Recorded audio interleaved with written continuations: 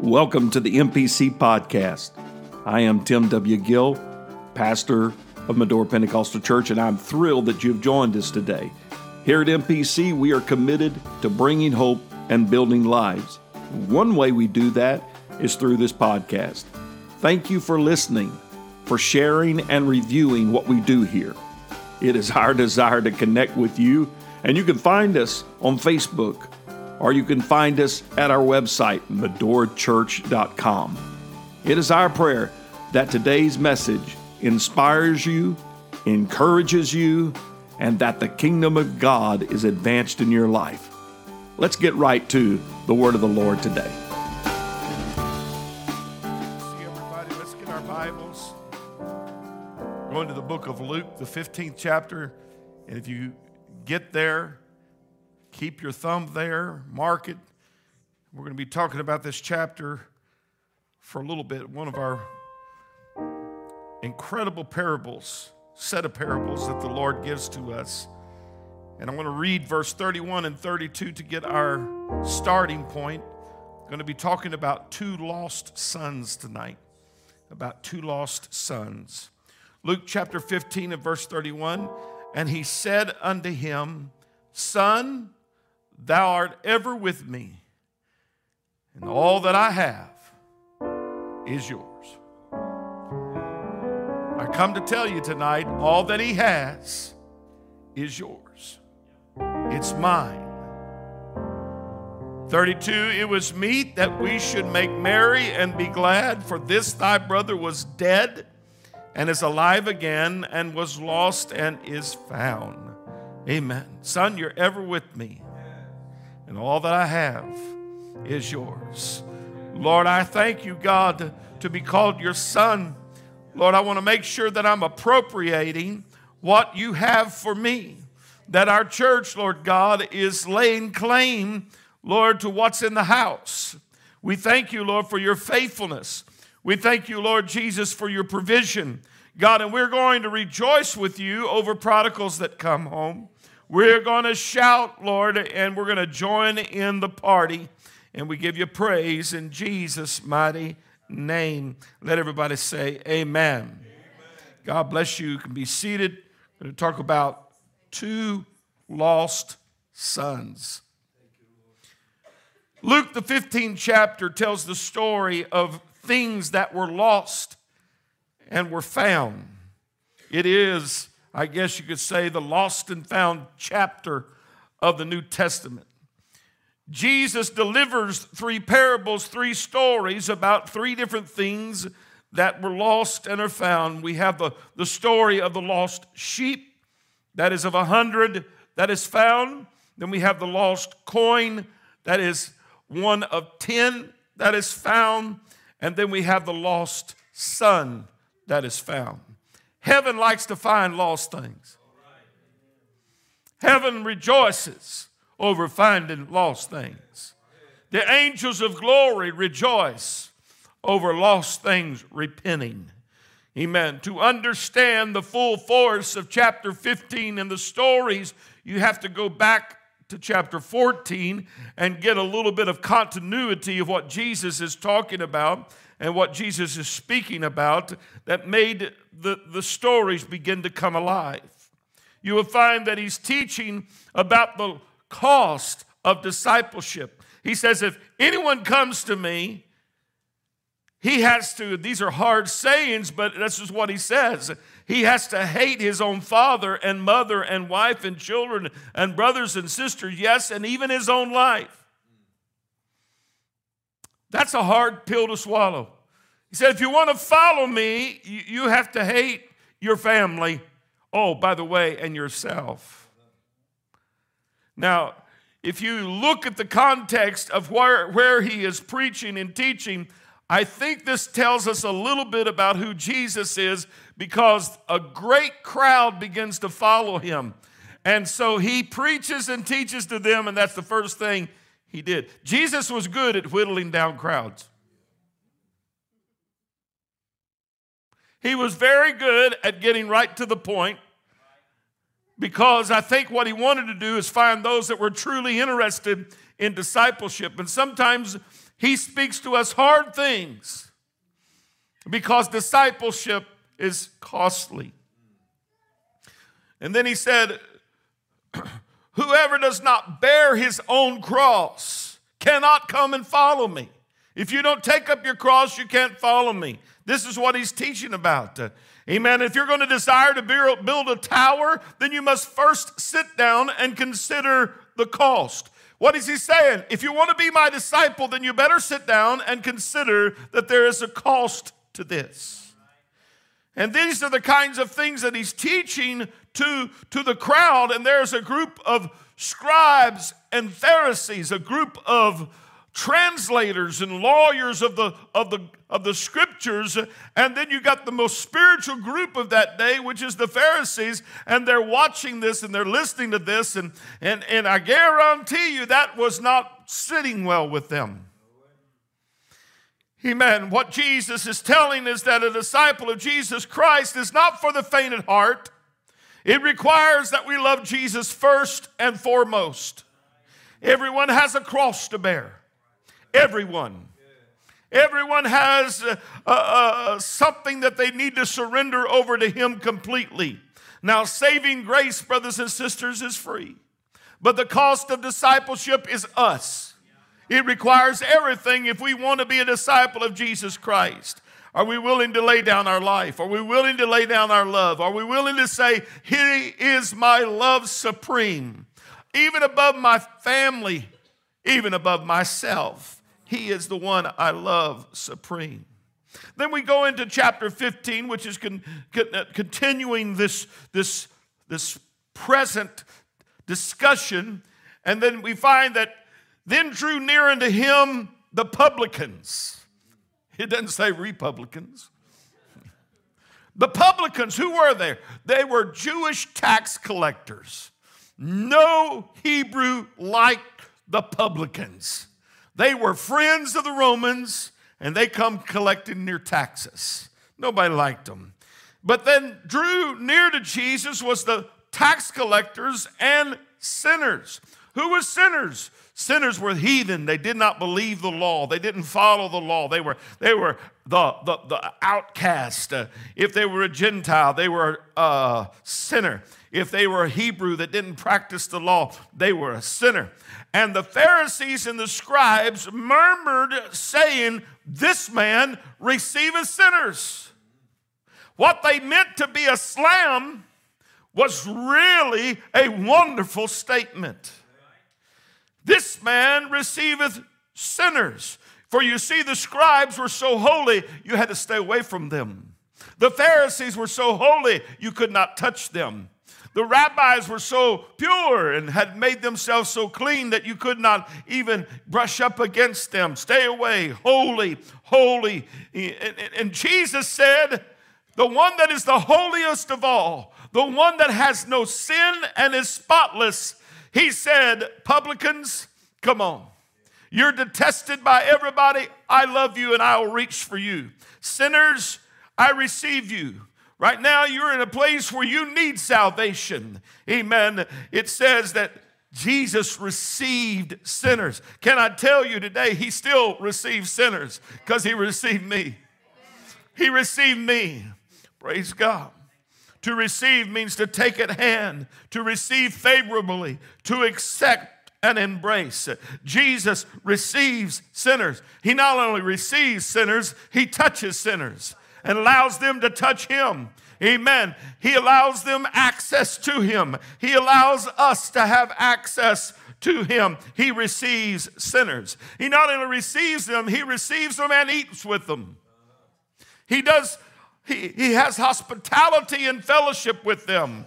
Amen. Jesus developed a relationship with sinners, but every sinner he developed a relationship. Every publican, he developed a relationship. Every Pharisee that he developed a relationship had one thing in mind, and that is, I come to seek and to save that which was lost. If you have a relationship with Jesus Christ, or I have a relationship with Jesus Christ, this is the foundation. I was lost, and he come to save me. I was lost, and he come to save me. I thank you, Lord, for saving my soul. Jesus came seeking the lost, and he still seeks the lost. He did not send a holy angel to come and save the lost because they could not. But the Almighty God of heaven that spans the universe robed himself in flesh to come and save the world, and he come looking for those that were lost. Paul said it like this, but God commended his love toward us in that while we were yet sinners, he died for us. Before I was ever born, he died for me, knowing I was lost. Jesus loved like no one else. Jesus reached like no one else. Jesus received others like no one else. When others would be turned away, he received them. When those like the woman at the well with a messed up life, he received them. Amen. He was constantly reaching out and touching and being touched by children that was supposed to be too beneath him, by sinners that was not supposed to touch him, by women that washed his feet with their hair. Amen. Why? Because he's got a mission tonight, and that is to save the lost. Can I tell you, I know that's not a popular message today to say that somebody is lost, but there is a world that is lost and going to hell. Amen. There are backsliders tonight that are lost without God, and then there are people that are in church that are lost. Jesus received sinners, all ages, all races, all degrees, all social status. Jesus received sinners. Jesus received them freely, openly, and tenderly. Amen. This man received them in the state of sin, but he didn't leave them there. He said to the woman that was caught in the act of adultery, go and sin no more. Amen. This man receives to save. This man loves sinners to save them. This man receives to give grace and mercy to those that do not deserve grace and mercy. He receives to redeem. He receives to pardon. He receives to cleanse. Oh, I thank God that he's not giving up on you and he's not giving up on me. Jesus is consistent, seeking and saving the lost. That's his mission. Can you thank him today? Can you thank him for that today? Hallelujah.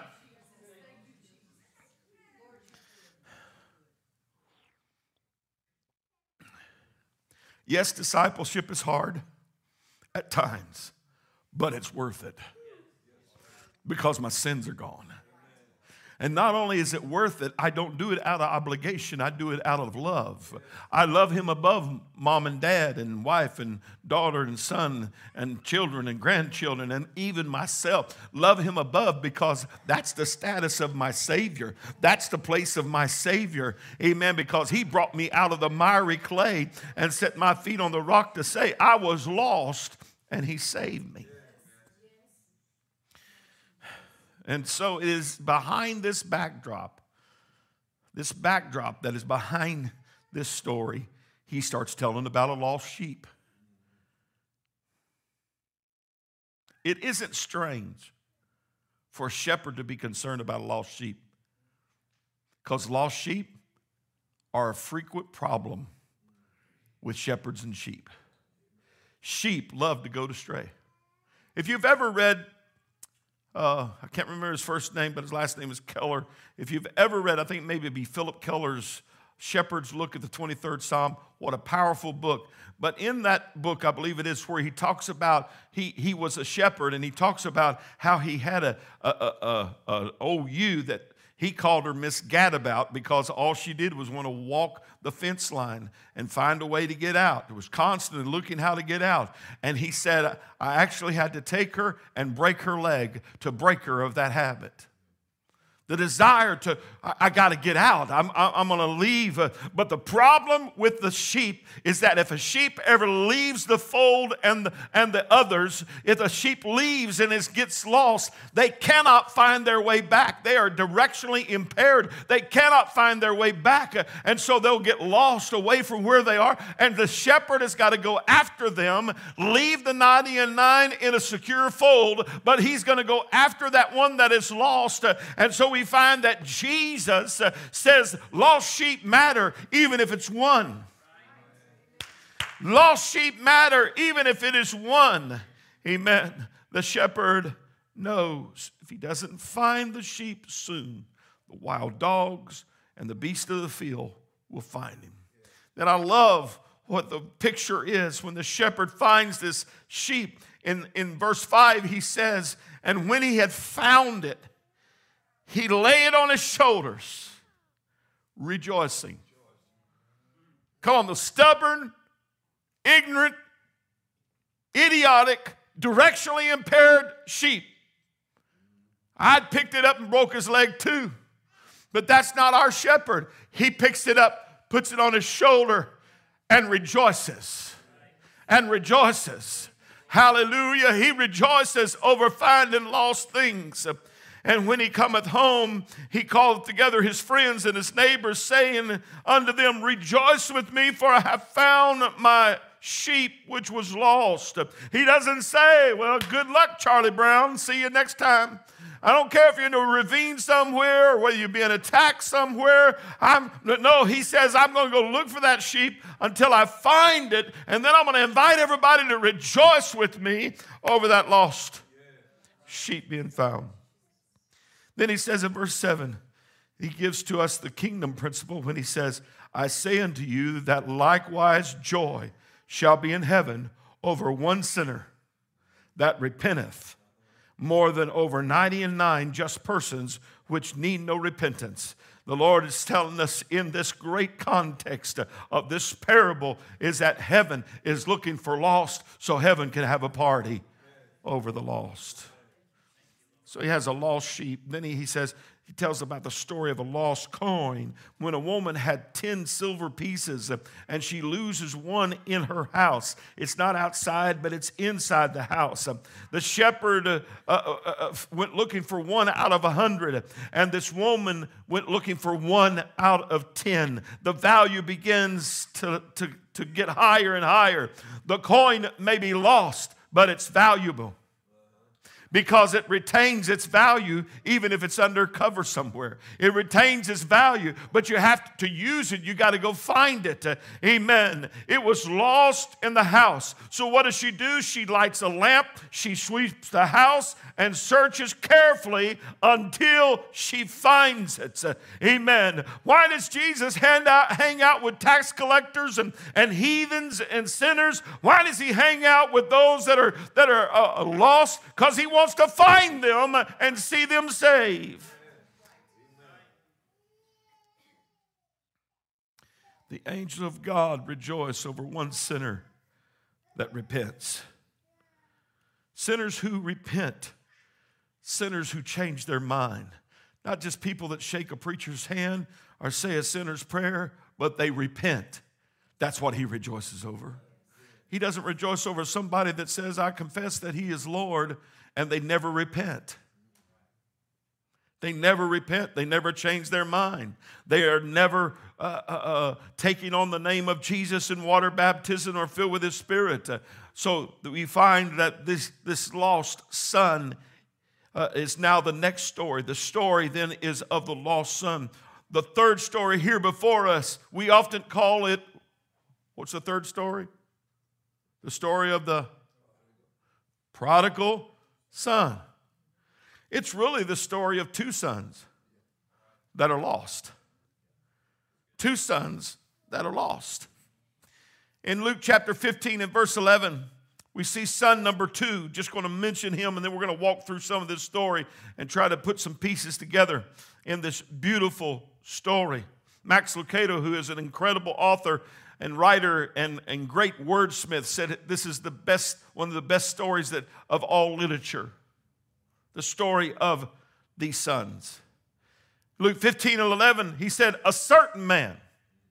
Wherever you find that phrase, certain man, it's no longer just a parable. It is a story of something that actually happened. Okay?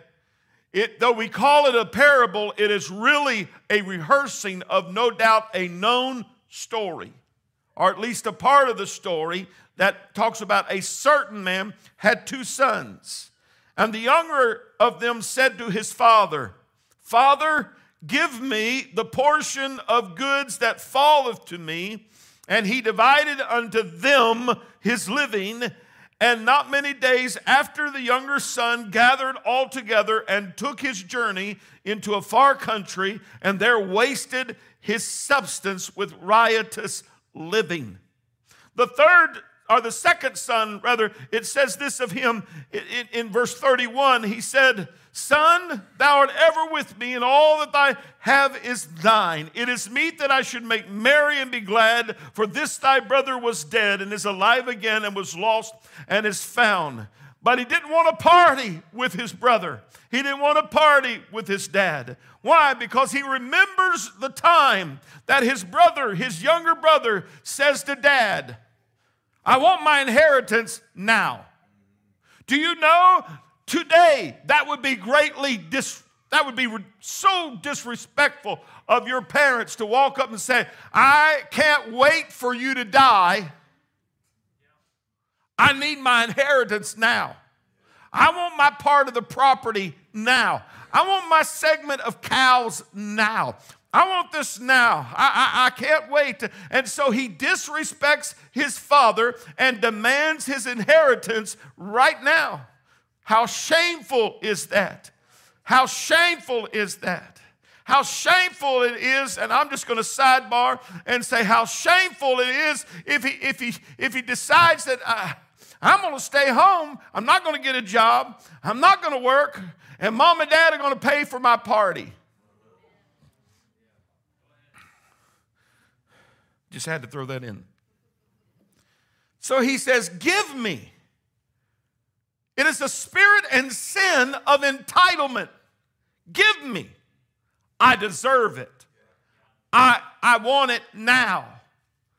Pride and arrogance is in his heart when he says, give me. Give it to me now. Pay me now. I'm gonna just want you to know that I want what I'm deserved. What I have on document, however long it took you, Dad, to get this, however long it's been in the family, however long it's been a part of our family, I don't care. I want it now because I want to go party. I want to go party. Amen. This son wanted an inheritance without a father, sin without misery, and pleasure without cost. So he takes all, whatever this is, it had to be land, it had to be animals and natural things like that he was taking in. Now you got to understand, the scripture says that the dad gave them their inheritance. So he gives the firstborn 2/3, and he gives the secondborn, or the younger son, 1/3. So the firstborn gets more than the second son does, but the second son goes out in a few days. Somehow he liquidates all of those assets and somehow gets the money. I don't know what kind of deal he made, but he had to make a deal that when my dad dies, you can get the land. Because they couldn't take the land until the dad died. So he was a wheeler, dealer, schemer, and so he gets all of this money and turns it into cash. Can I say the only way that he could probably do that was to lower the price, to cheapen the price of the inheritance. Do you know who's watching this? Who's watching the disrespect of his dad? Who's watching the actions of his brother is the elder brother who had the authority of the firstborn to smack him around like a rubber doll. Amen. To put him in his place, but we don't have any record of him saying, son, you need to go sit down. Brother, you need to go sit down. Amen. But here is he's sold everything, he's got everything, and he's going to now party. He's going to party. And the Bible said he took his journey into a far country that would have been in a place where the Gentiles were. Wherever there was a heathen country, it was any place outside of Israel. And there he wasted his substance with riotous living. It's interesting that the Bible says he wasted his substance with riotous living in the first part of that story. But when the brother tells about it, he said he wasted it with prostitutes. How'd you know, bro? Just a thought. We're headed there. He took his inheritance, lived reckless, and wasted it. Riotous living means unrestrained and lawless. Amen. He just turned everything loose. Anything that I want, I'm going to get. I'm going to have it. I want to buy that? Got it. Want to date that? Got it. Want to attend that party? Got it. I want to do that thing? I've got it. And yet the day came when he spent all. Then when Partyville became a famine, and he began to be in want, is that he went and found himself and connected himself to the lowest of lowest points that a Hebrew could do, and he began to work in the hog pen. He's lost. He's lost. He joined himself to a citizen of that country. He's tired, he's lonely, he's hungry, and he's lost. He would eat what he's feeding the pigs, but he's lost. He's losing weight. He's looking like he's just a slave to the sin where he has been, and he's lost. That ego that was once way up here is no longer there. That pride that was once way up here are no longer there. The friends he used to party with have left him. And this is what he said: there's something I need to do. Amen. In Luke 15 and 17, it says he came to himself. Can I tell you, you can witness to somebody, you can give them Bible studies, you can do all kinds of things with them and pray for them, but unless they come to themselves, they will remain in the pig pen lost. So we need to pray, oh God, would you let them come to themselves? Help them come to themselves. Take them to wherever they need to go to come to themselves. The Bible said he came to himself and he says, how many hired servants of my father's have bread enough and to spare, and I perish with hunger? I will arise and go to my father and will say unto him, Father, I have sinned against heaven and before thee, and am no worthy to be called thy son. Make me as one of thy hired servants. I come across a statement that Vance Havner, I believe a preacher that may have already been gone on now, but he made this statement. He said, there is a trend today that would put a new robe on the prodigal son while he's still feeding hogs. Some would put a ring on his finger while he's still in the pigsty. Others would paint the pigsty and advocate for bigger and better hog pens. Unquote. Amen. That prodigal didn't need help in that hog pen. He needed help getting out of that hog pen. Amen. I don't know about you, but that we could do a lot of good social things and help people, and I'm all for that. But I want to see them out of the hog pen. I want to see them out of the drugs. I want to see them out of of alcohol and family abuse and poverty and hopelessness. I want to see them out of it. Amen. Will you help me pray this year that we can see some folks get out of that to be saved in this hour? When he came to himself. Verse 20, he arose and came to his father. But he was a great way off. The father saw him and had compassion and ran and fell on his neck and kissed him. Can I ask you a question? Jesus, talking about the sheep, said the shepherd went after him, the sheep. The woman who lost the coin, the lady went after the coin. Why didn't the father go after the son? Why didn't dad go after the son? Oh, he may not have known where he went. Well, the brother knew that he was sleeping with prostitutes. Why didn't the dad? Can I just tell you, there are some lost things that you've got to pray them in. You cannot go and get them. They will not listen to you. They will not receive you. And so you got to pray them in and watch for them to come, because that's what the Father was doing. As a matter of fact, some commentators said that he was way down the road, because the normal thing to do when a son does what he did and wastes their inheritance is that he would be, they would even throw stones at him, hurl accusations at him as he's coming back. But that father embraced him and welcomed him and walked with him all the way back to say, he's lost, but I found him.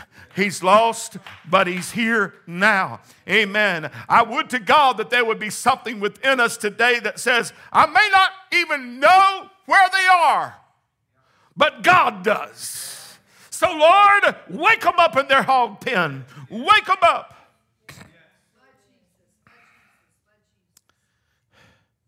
He ran and fell on his neck and kissed him. Can you see that scene? Can you see the tears of the dad and the son mingling together on their cheeks? He didn't care what he smelt like. He didn't care what he looked like. But he just went after him and hugged him. And then he brought him in and he says, bring forth the best robe. Put it on him. Put a ring on his hand and shoes on his feet. And bring hither the fatted calf and kill it. And let us eat and be merry. For this my son was dead and is alive again. He was lost and is found. And they began to be merry. Put the best robe on him. Put the best robe. Get that identity and put it on him. Put the ring of family authority and put it on his finger. Put shoes that tells that this is an owner and not a slave. Let's get a good meal together. Let's feed him, not with just something off of the shelf, but let's go get the best, that stall-fed calf, and make a meal, and then let's be merry. Compare with me just for a moment, and I know I'm not telling you anything new. I just felt like I needed to talk to you about this today. Compare to his younger brother. The older brother appeared to be the model citizen, even a saint, some would say. When his brother left, he stayed. He worked. He was faithful. But the truth of the matter is that he was just as lost as his younger brother. Luke 15:25 says, now his elder son was in the field. He's working. Good. And as he came and drew nigh to the house, he heard music and dancing, and he called one of the servants and asked what these things meant. Dude, you're the head of this house, so you're the firstborn of the house. Why are you going to a servant? Walk in there and find out for yourself. But he didn't. And he said unto him, thy brother is come, and thy father hath killed the fatted calf, because he received him safe and sound. And what is his response? He was angry. Mercy. He was angry and would not go in. Therefore came his father out and entreated him, compelled him, encouraged him, come on in, son. And he answered and said to his father, lo, these many years do I serve thee, neither transgressed I at any time thy commandment, and yet thou never gavest me a kid that I might make merry with my friends. But as soon as this thy son, not even his brother, thy son was come, which hath devoured thy living with harlots, thou hast killed for him the fatted calf. And he said unto him, the father did, son, thou art ever with me. Son, you're right here with me, and all that I have is yours. It was meet that we should be merry and be glad, for this thy brother was dead and is alive again, and was lost and is found. Amen. It doesn't say the father went looking for the younger brother, but it does say he went looking for the elder brother. The elder brother was responsible to help bring restoration to his brother, to build relationships in family. As the firstborn, he is the one that should bring healing, but rather he had the spirit of self-righteousness upon him. He had the pride of his service. He rehearsed the sins of his younger brother, but he could not see his own sin. Amen. He could point out what his brother was doing wrong and how bad his prodigal life was, and yet he could not see within himself the gross error that he had in his heart. The younger brother's return took the elder by surprise, and he became angry. How long do we need to see the spirit of an elder brother that says, I don't want them to repent. I don't want them to get right with God. Shame on the elder brother, because he's just as lost as his other brother was.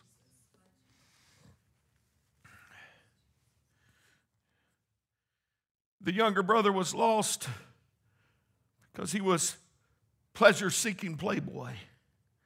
The elder was lost because he was a high and mighty moralist. One was a prodigal. The other was a hypocrite. One is lost in a far country. The other's lost at home. Amen. One works hard to party. The other works hard to not look like the younger brother. One was lost because he broke the rules with acts of unrighteousness. The other was lost because he kept the rules in the spirit of self-righteousness.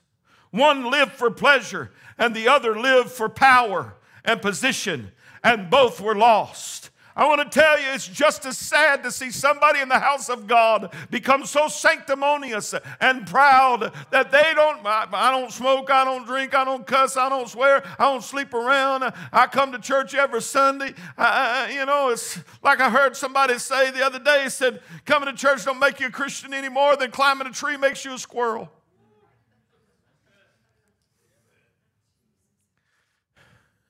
What a sad day that the elder is in the place that he has the food. He's in the place that the fatted calf is there. He could have killed it any time. He could have asked Daddy, let's have a party anytime. He could have said, Dad, let's celebrate and do this. But he got so busy about working and producing rather than he did about his relationship with Father. Amen. I want to tell you the greatest sin that I see that got a hold of the elder brother is complacency. Complacency. Amen. It was a spirit of, I'm unaware of the spiritual danger and defect in my own life. I'm so self-satisfied and smug, amen, with my existing situation that I think I'm okay. But I've got to look at this from both sides. I thank God for the younger that came to himself, but we never find a time that the elder ever came to himself. I want to be in the house of God, but Lord, let me never live complacent about the blessings that you have for me here. Never, Lord, let me overlook that there's a power here I can't get with a drug, I can't get with a party. Never let me overlook, Lord, there is a grace here and a freedom here in your house I can't get anywhere. Amen. I've been in this thing for a long time, but oh God, don't let an elder brother's spirit get a hold of me where I feel like I'm better than those that are less fortunate than me. But Lord, let me have a humble heart. Amen. Let me have a humble heart.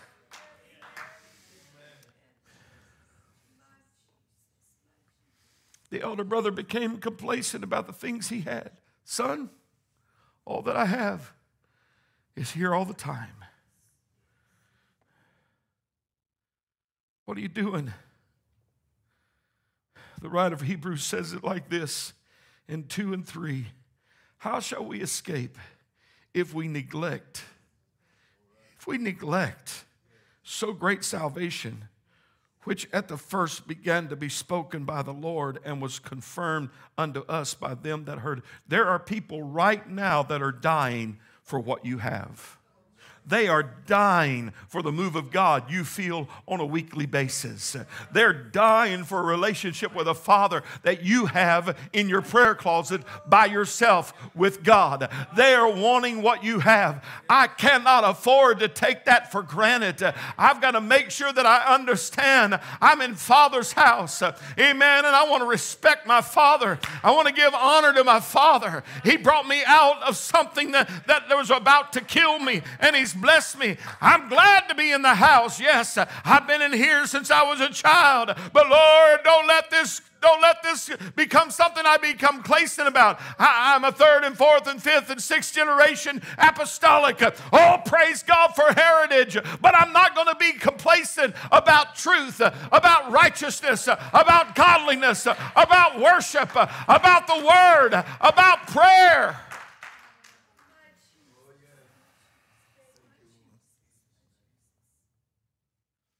How do we deal with the spirit of complacency that's so easy to come on the elder? Jesus said it like this, Matthew 26:41, watch and pray, that ye enter not into temptation. The spirit indeed is willing, but the flesh is weak. Stay alert, be vigilant, watch and pray. Be discerning and pray. Let conviction hit your heart and pray. Let the word come across and pray. I don't want the voice of the word of God to become something that has become so repetitious that I hear it and I ignore it. How do I combat that? How do I combat letting my pastor's voice become so easy to me that I hear it, but I don't really hear it? How do I do that? Watch and pray. Watch and pray. Complacency and indifference are reactions of how we evaluate the things of God.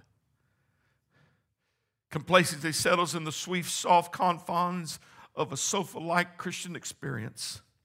A little slumber, a little folding of the hands. Complacency. And the Lord says, you need to wake up. You need to wake up. He said in Isaiah 52:1, awake, awake, put on strength, O Zion. Put on thy beautiful garments, O Jerusalem, the holy city, for henceforth thou shalt no more come into thee the uncircumcised and the unclean. Shake thyself from the dust. Arise and sit down, O Jerusalem. Loose thyself from the bands of thy neck, O captive daughter of Zion. I got to shake it off. Shake it off. Got to shake complacency off. That I don't care attitude, I got to shake it off. The same old routine, I got to shake it off. Amen. And realize, yes, I need consistency. I need Sunday morning. I need Sunday night. I need Tuesday night. I need my prayer time. I need my Bible reading. I need my relationship with God. And I don't want let that to be like, okay, today I'm going to the field. I'm putting my work clothes on, I'm going to the field, and forget that sometimes I need to go pull a fatted calf out of the stall and say, I got a right to party. I got a right to thank God. I got a right to worship the Lord and enjoy His goodness. Hallelujah.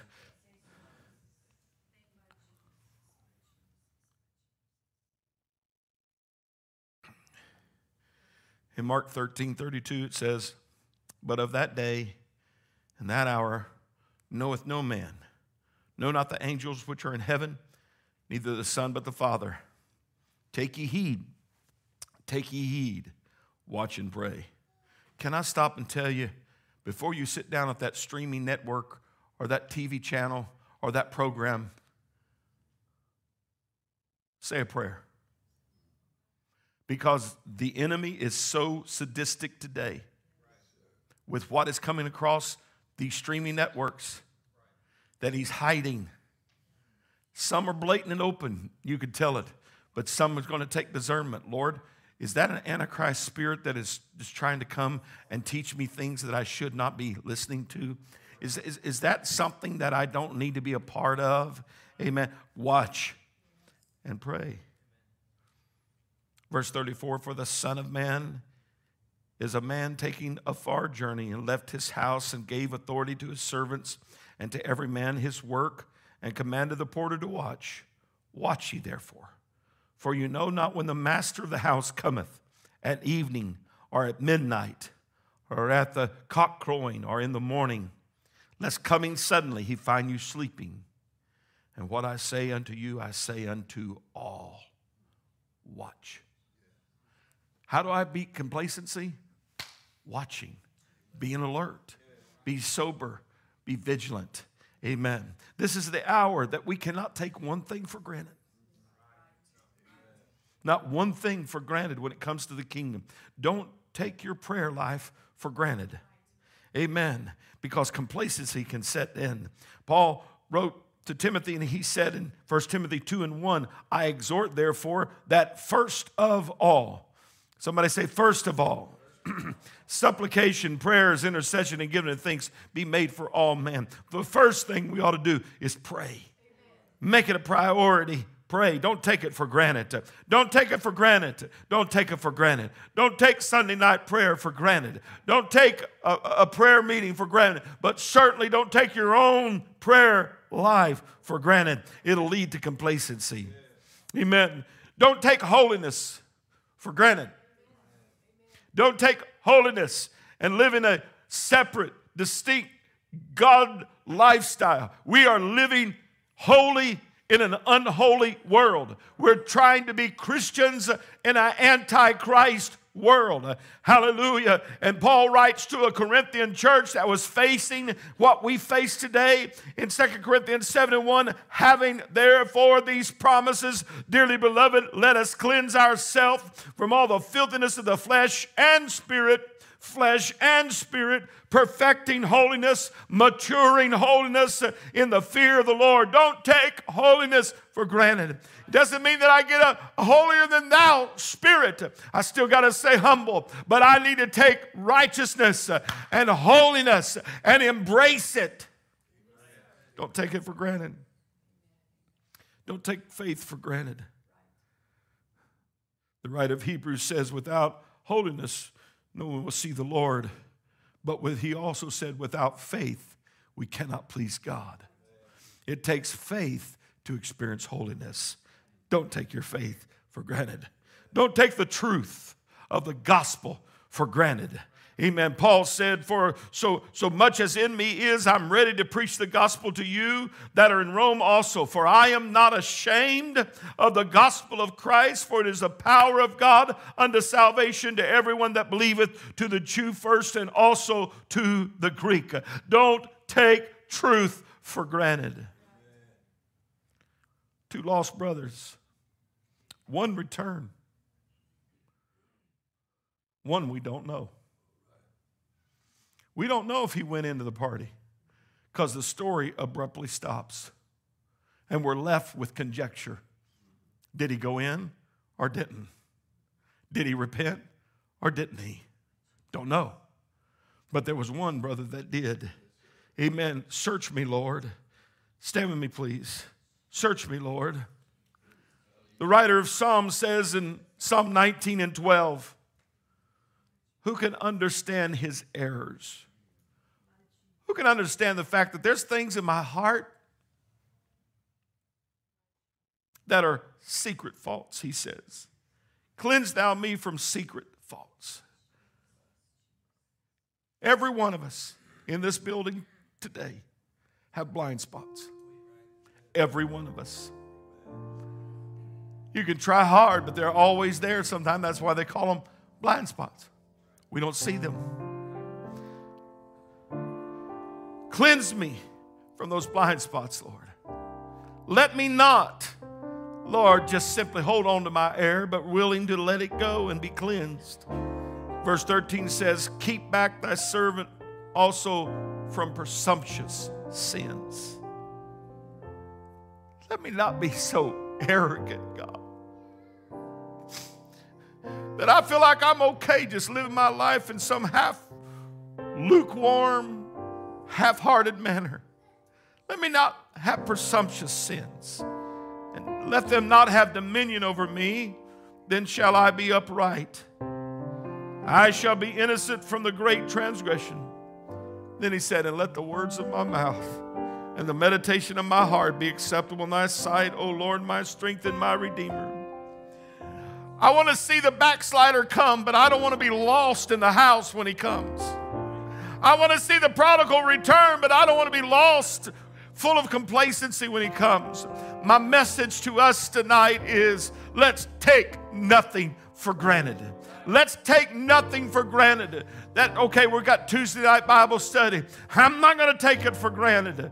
I'm not just going to go because I got to go and do my duty. I'm not going to take it for granted. I'm not going to take Sunday morning for granted.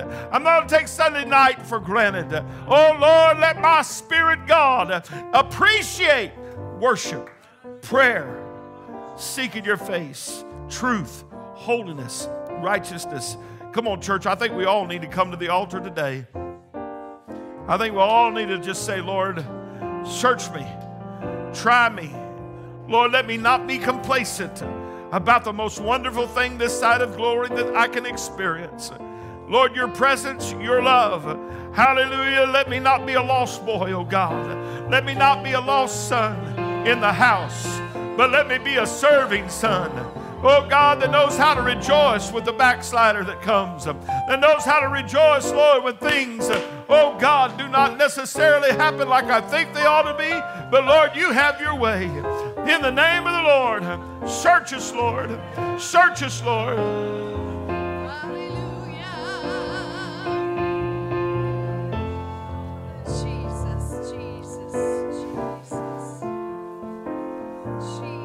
We're going to sing this song, but first I want to tell you something.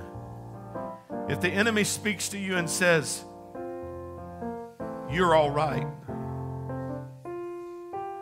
you don't have to search. You might be in trouble. If the Lord comes and says, here's a sin, it's different to be accused by the enemy. But when the Lord comes, he'll reveal it with a spotlight of conviction. Oh, Lord, let me receive it right quickly in the name of Jesus. Would you receive it quickly? If it comes in conviction, if it comes in accusation, let it go. Amen. But Lord, right now in your name, would you convict us?